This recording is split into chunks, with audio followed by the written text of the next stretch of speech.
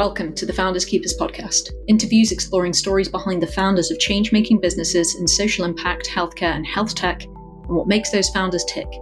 I'm your host, Dr. Grace Hatton, and this week I'm joined by Dr. Sharon Rogers, the co-founder and CEO of AmyriAD. AmyriAD is an LA-based clinical stage biotech company working to advance effective therapies for the treatment of Alzheimer's disease, bringing together decades of experience in their team with the singular goal of easing the devastation the disease causes. Their lead drug candidate, AD101, is a small molecule under development for the treatment of Alzheimer's disease and will be entering phase 3 clinical trials later this year in 2023, following a successful series of randomized double-blind placebo-controlled trials where it was administered as an add-on to stable donepezil therapy.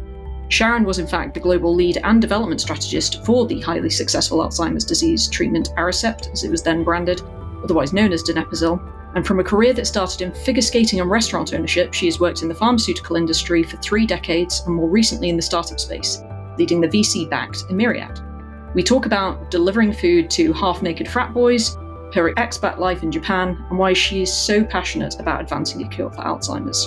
Let's get started. Sharon, thank you so much for joining me on the podcast today. I understand you have an incredibly interesting story and background that has led you on your journey as an entrepreneur to now being the co-founder and CEO of AmyriAD. So I'd love for you to tell me your story from the beginning. Thank you very much, Grace. My background is long. It's sort of interesting in its own way, but I think the backgrounds of all entrepreneurs get a little bit interesting. Very average childhood, very average tour through college, except for the fact that I was pretty much on my own from the time I was around 18 years old on. So financially, everything else. So I was always working and supporting myself while I was in school. So I think that's the very early ember of entrepreneurship actually is what are you willing to do to get the education that you need to do more? You look at where you might want to go and think, how do I get there? Because the road I'm on now doesn't necessarily lead there. Here are some tools that I need in order to keep moving forward. So I worked, put my way through school, went first through what we call community college here in the U.S., and then to a young university that was willing to give me a bit of a ride because I was a good student, still working now that entire time, and then finally getting into graduate school where, again, still working. My first 2 years in graduate school, I was working part-time all that time to just sort of be able to get there. And then at the same time, though, I wanted to sample a lot of things, a lot of perspectives. And I ended up going into pharmacology, especially from the medical school aspect of it, just by the fact that I thought it was fabulously interesting that there was an entire world where you were allowed to give people experimental drugs legally and see what happened. And if that sounds a little bit odd, I mean, that's at the heart of most people who get into this area. There's this idea of trying to do something new and different with a lot of sometimes molecules that already exist, like willow bark being found to be a good anti-inflammatory and pain reliever. There are lots of compounds out there. We get all the way to, I don't know what the trade name is in the UK, but Latisse that helps grow eyelashes. That was a glaucoma drug. And one discovery went to another. And so a product meant for glaucoma ends up to be a massive product for cosmetic medicine. There are just tons of stories like this. Plus, it's fascinating. I like the way the body works. I think that the human body and biology in general is amazing. It's absolutely amazing. It's been a fascination for me since the youngest days I can remember. And I can also remember my parents calling me Doc Rogers when I was about 3 or 4. Because you'd hear little factoids like how far does a sneeze go and what's involved in healing after you fall down and hurt yourself. And so I'd get these little factoids and repeat them back to my parents. And they were very approving, I guess, but they would listen and let me go into all this stuff that I thought was fascinating. So it was a long story, but my first entrepreneurial business is when I started with my boyfriend.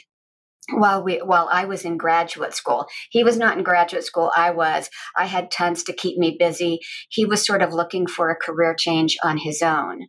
And we both come from sort of a figure skating background. We didn't know each other at that time, but he'd been coaching skating for many years as a formal sort of triple gold medalist style skater. And he really didn't like coaching skating because he'd spent so many years being coached himself. So while I was in graduate school, it was a good time for him to think about something different to do. And he had coached in Buffalo, New York for several years. And so we got this idea to start a buffalo wings restaurant. And this was in the 1980s. So this was before they got popular, basically outside of Buffalo, New York. And we had this idea to do it. And what other things could we put with it? And so the two of us, along with the son of his former skating coaches, we all decided we'd pool our money, $5,000 and a lot of elbow grease, and open a restaurant. We had no idea how to open a restaurant. We had no idea how to manage a restaurant or how to manage a kitchen or how you order things or what we were going to do. But it's just, these are skating people. So by definition, you're a risk taker. By definition, you're not worried about making a fool of yourself in public because you do that every time you step on the ice.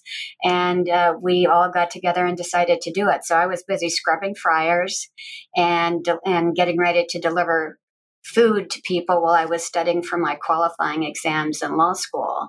We rented space from the Hare Krishna's religious group. I don't know if you remember them or not.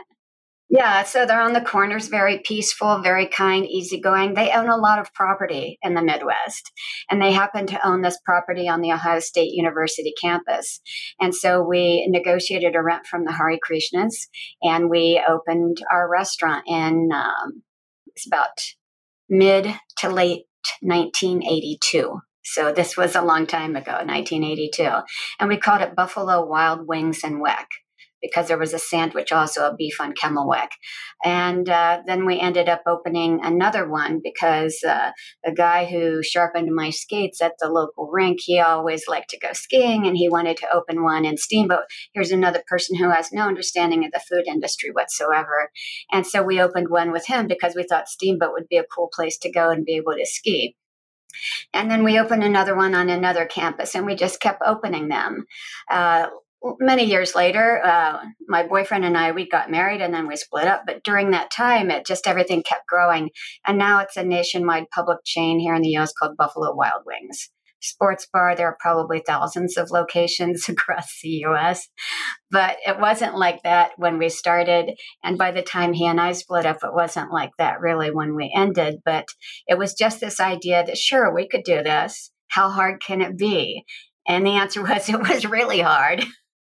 It was really hard. I would be delivering food in my car when I was supposed to be studying, and these fraternity boys would open the door to their frat house with no clothing on.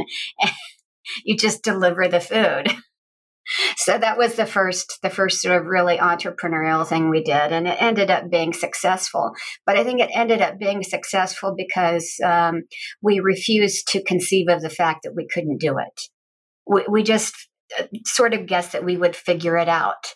And so when I then left graduate school, and I already had a job in industry at a large cap pharma company, and I got that job basically by writing letters to the vice presidents of a bunch of pharmaceutical companies telling them why they should hire me.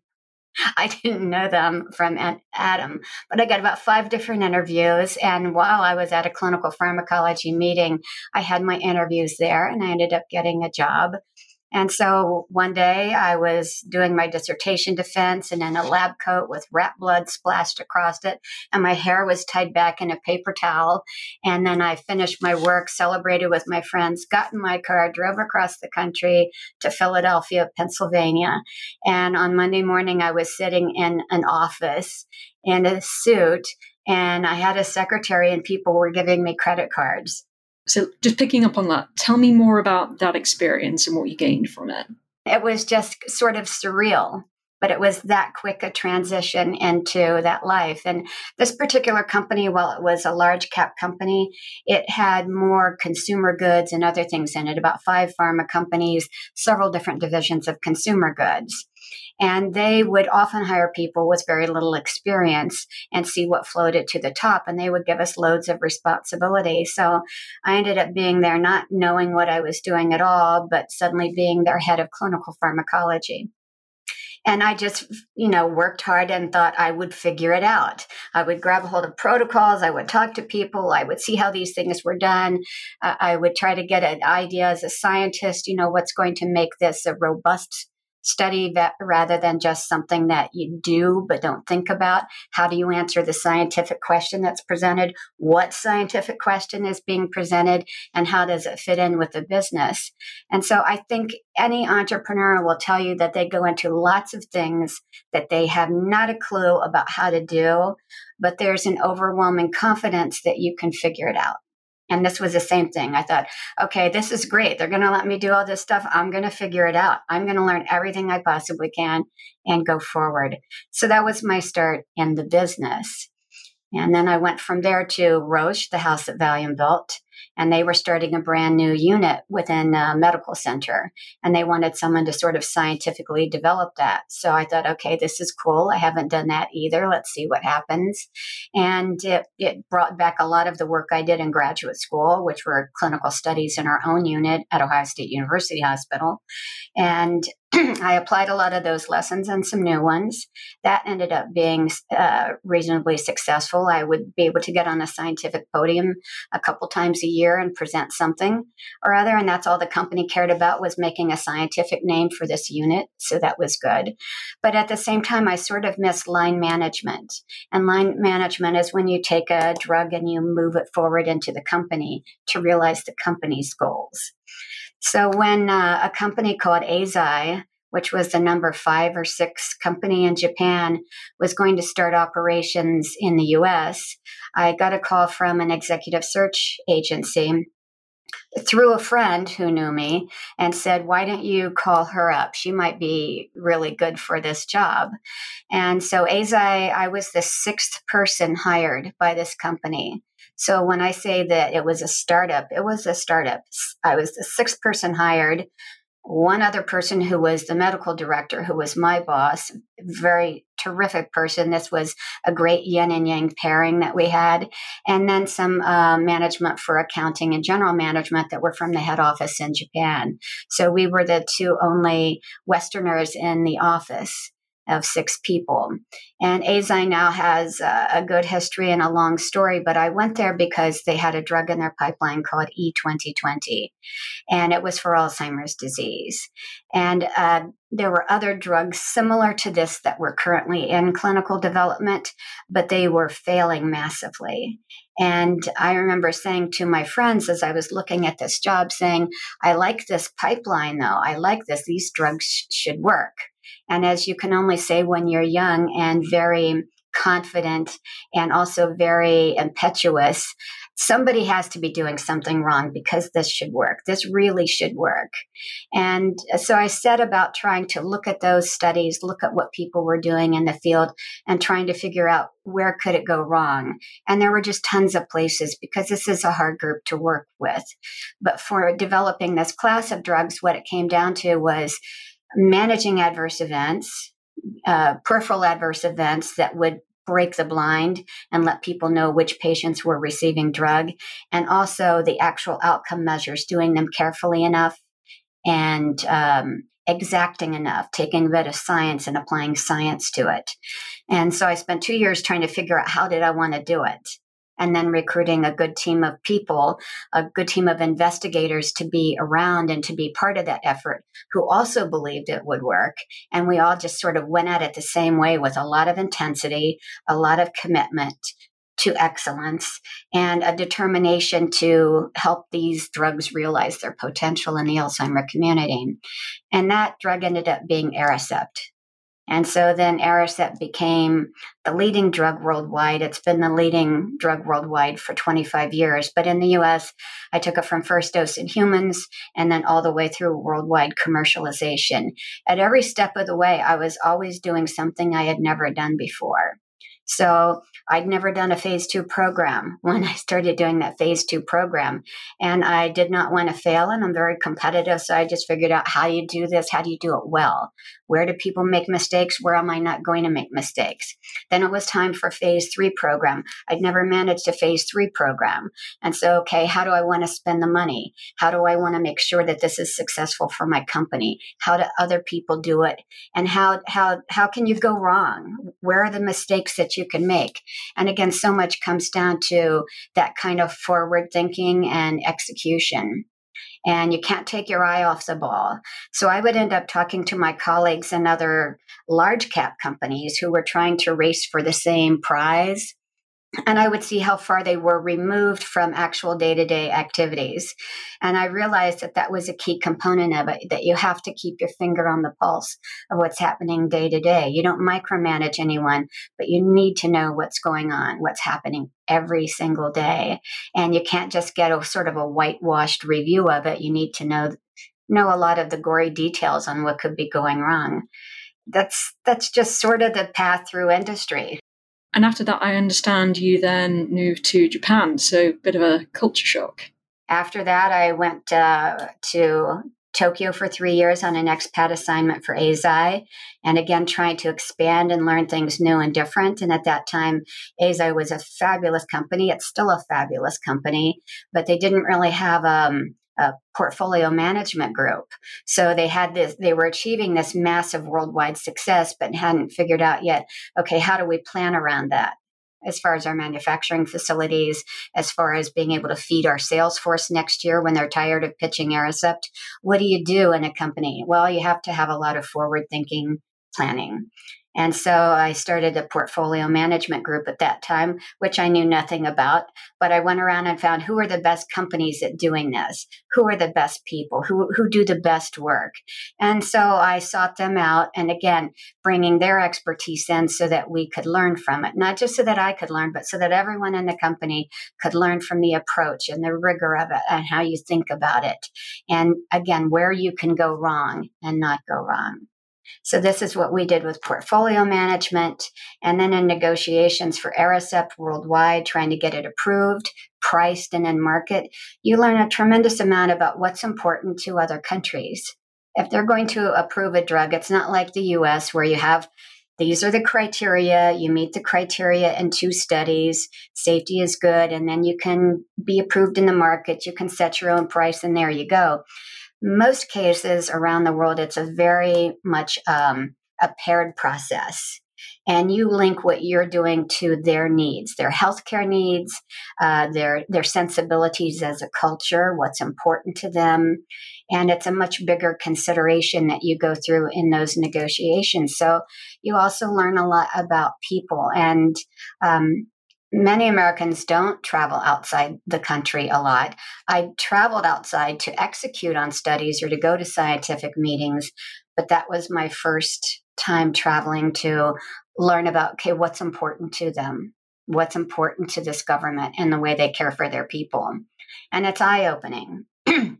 It's eye-opening. And the 3 years I spent as an expat, living, breathing, working every day in Japan, I felt like I would be okay because I'd been traveling there 4 or 5 times a year anyway.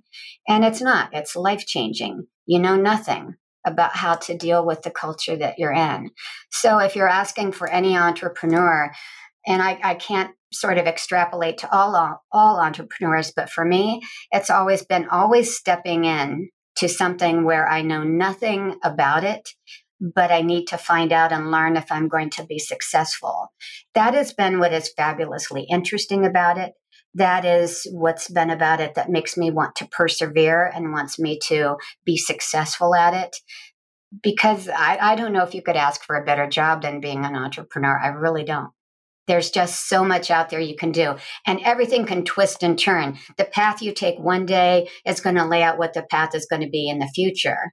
And you may have to deviate from that or go in a different direction, but there's always a learning that's associated with it. And there's always the unknown and the fabulousness, the sheer fabulousness of learning about this new unknown.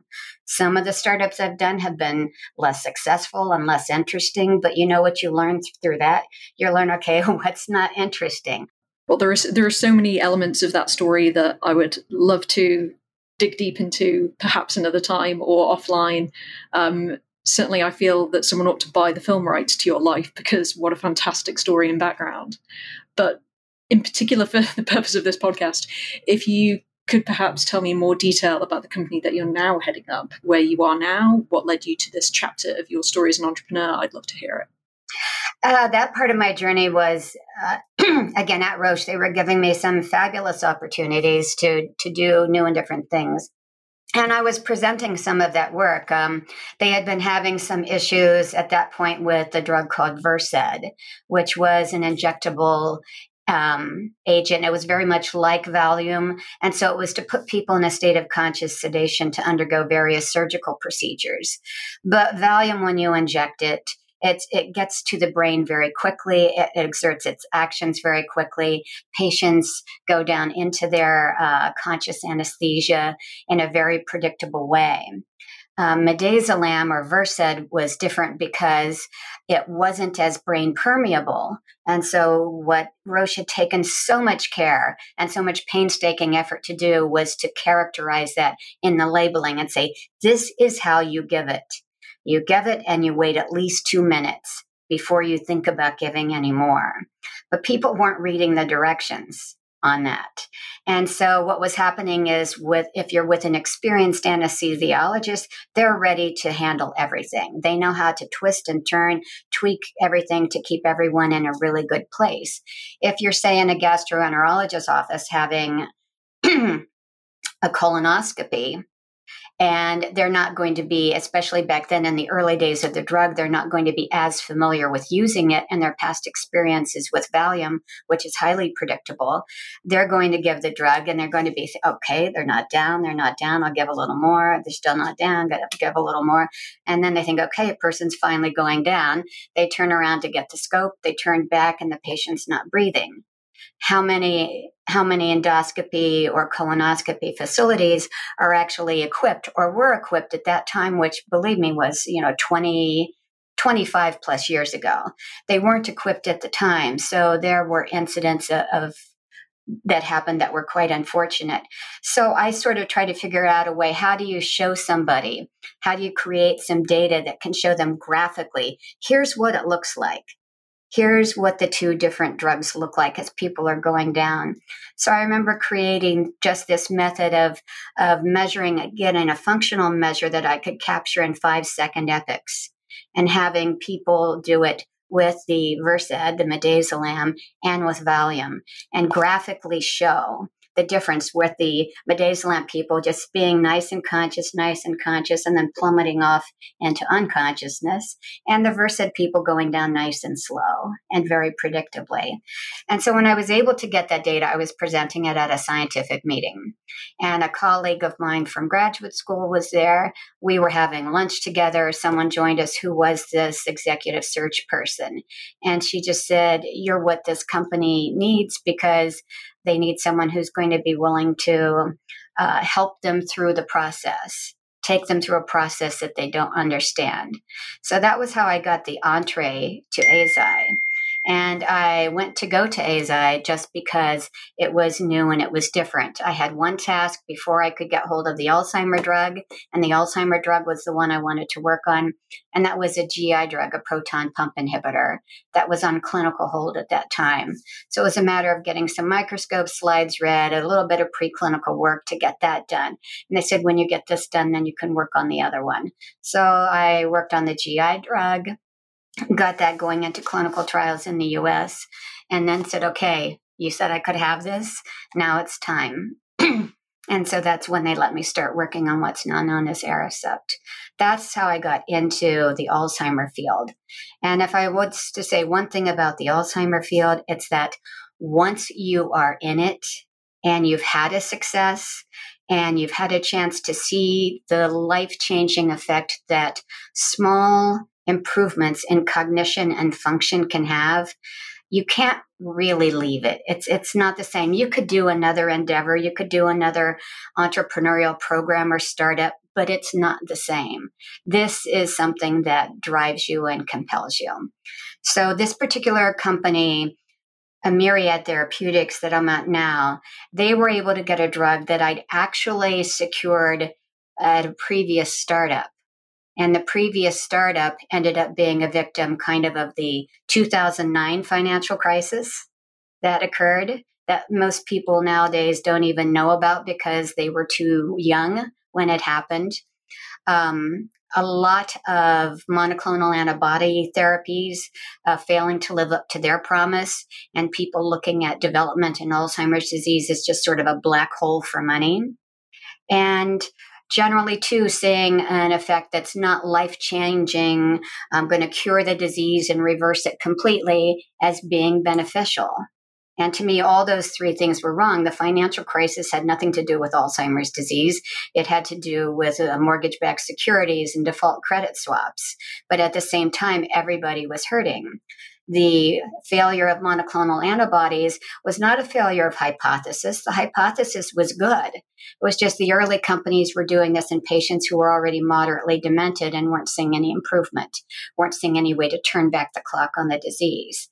And so then, too, the size of the benefit from a symptom management drug is nothing to sneeze at. It's a big deal. But for people at that time, they were hoping to see cure.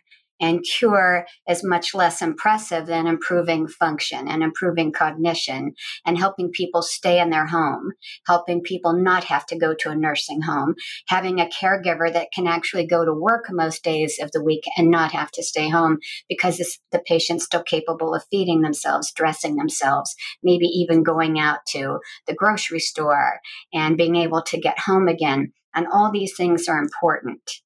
People now are looking at it differently than they did then. Now they're starting to see the benefit to symptom management. And so it's a good time for us to go back and pick this drug up. The company that had this drug originally, they ended up becoming insolvent because of these three major factors that were not under their control. Because the phase 2 studies that I designed and left with them actually worked. They actually worked and the drug was well tolerated.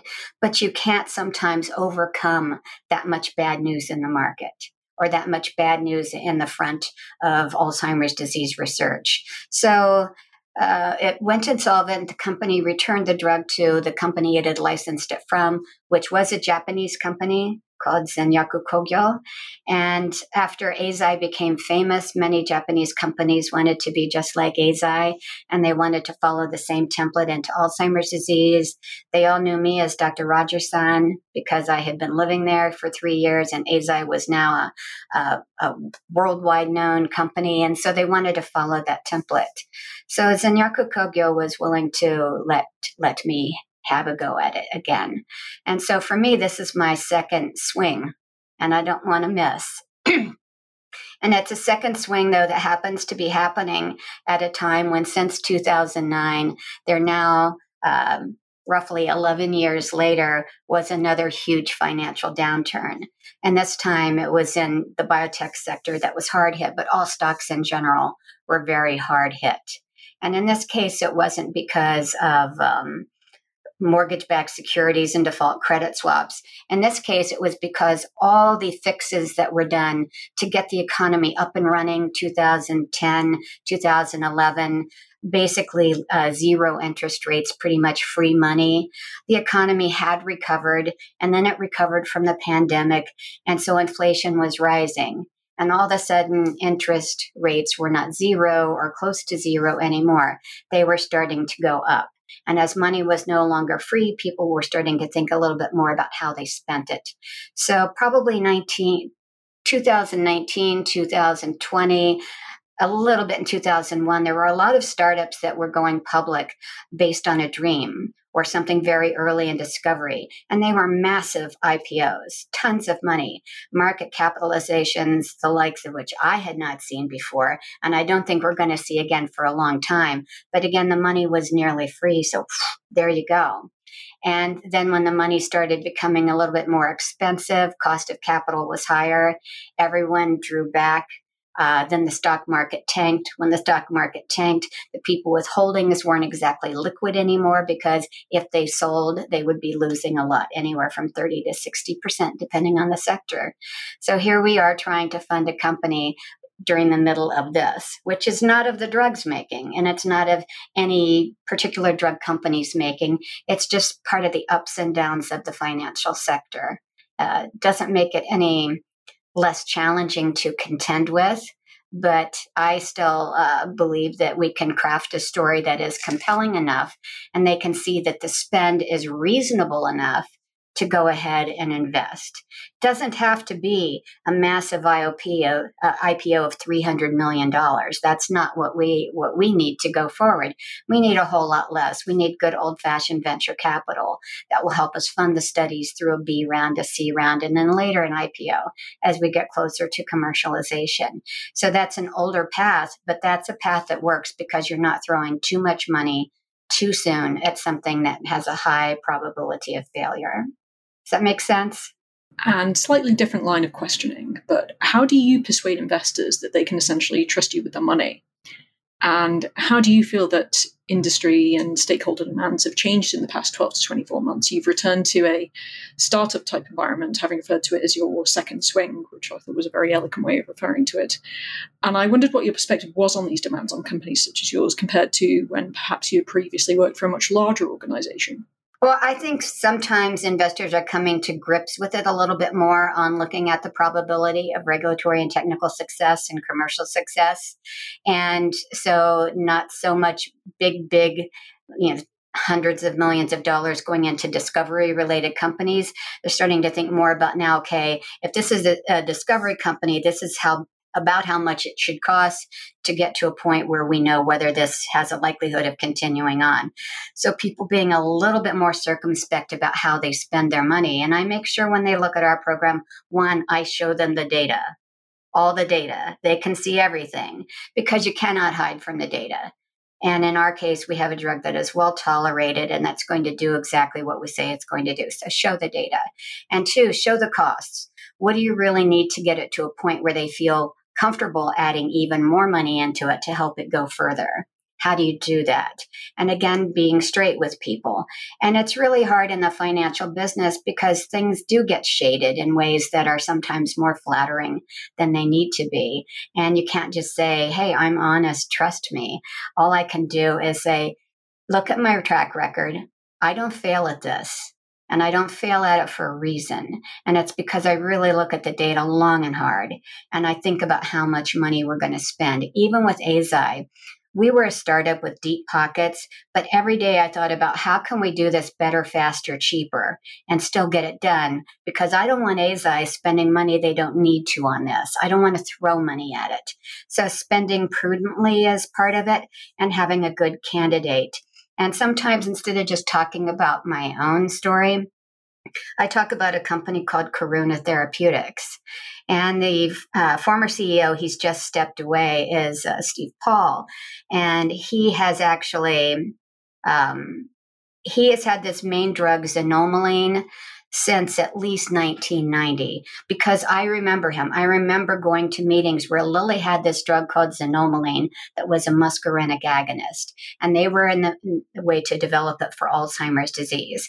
The peripheral adverse events were just really tragic and they were rate limiting. There was not a way that it was going to go forward, but he never gave up on his vision for that.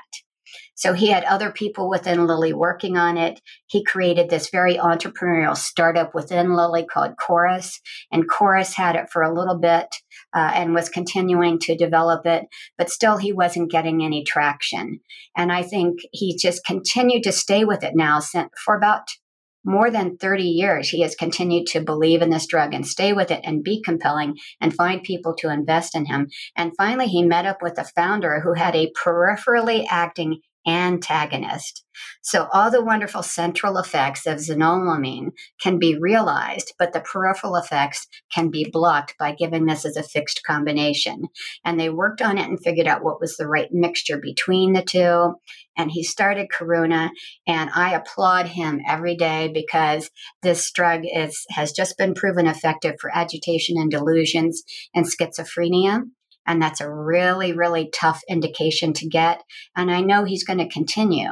So here's someone who's had many shots on goal with this drug, but he didn't give up.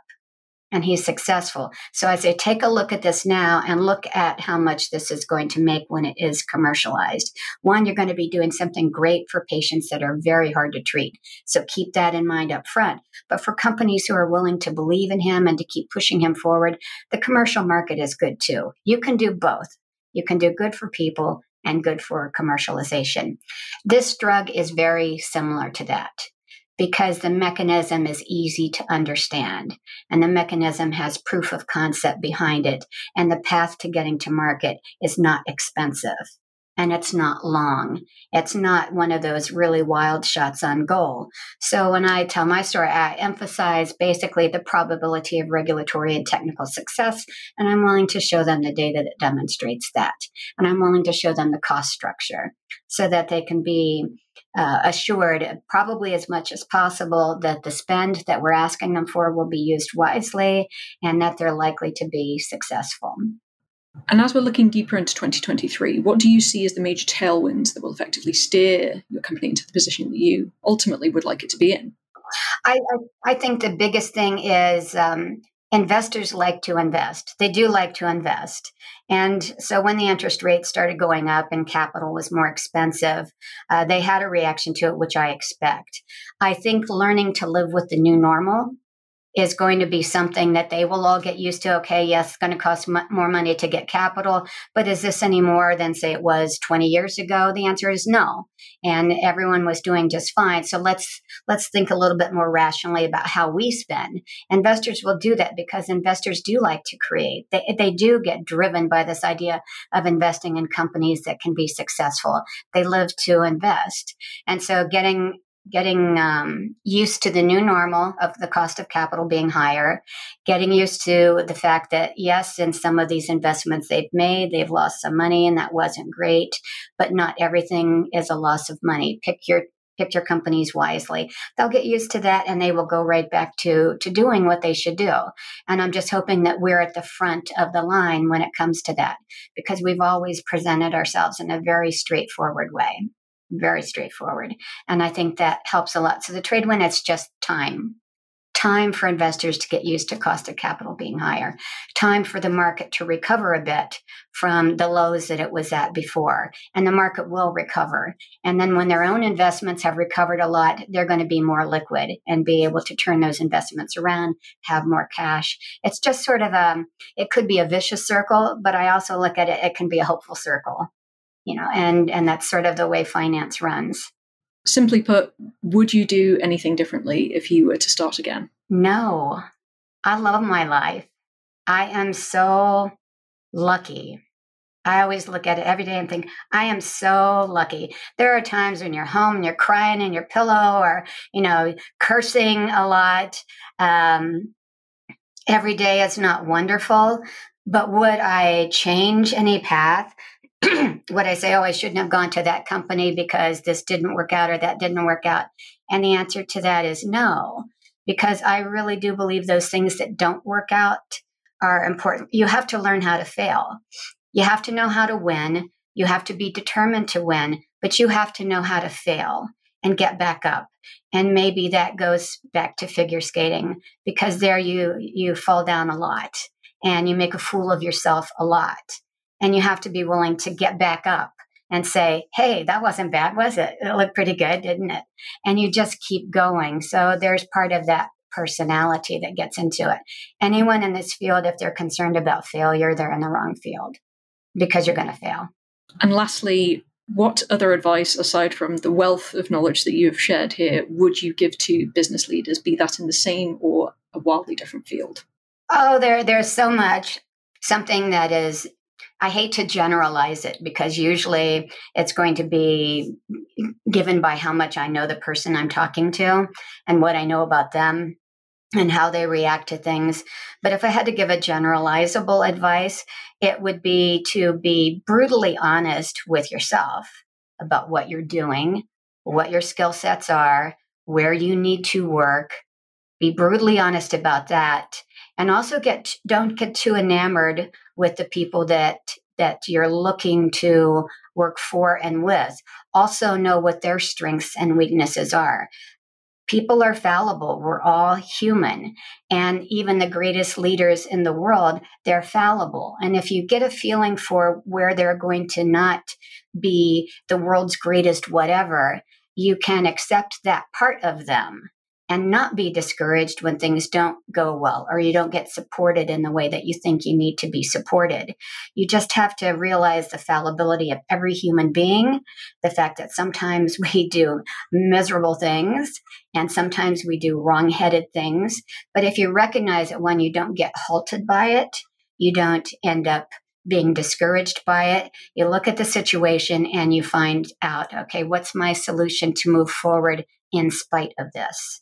How do I keep going in spite of this? And then also, equally important, this is an exercise in futility. And so I can recognize that I can still like this person that I'm working for. I can still like this situation, but recognize what is sort of an exercise in futility that you're not going to be able to get around. And I think that's the hardest part for most young people coming up. They want to idolize their leaders. And that's great, because that's how you learn so many fabulous skills. I still remember the person who I watched once and I thought, that's who I want to be like as a manager. That's the kind of skill set I want to have. And you don't forget about that, but just remember people are fallible and nobody's perfect. And then you don't get quite so disheartened when the person shows their fallibility or their humanity. You see it and you need to contend with it. I hope you've enjoyed this episode of Founders Keepers. And if you have, please consider subscribing to the podcast and leaving a review on whatever listening platform you are using. Be sure to tune in next time for another Founders story.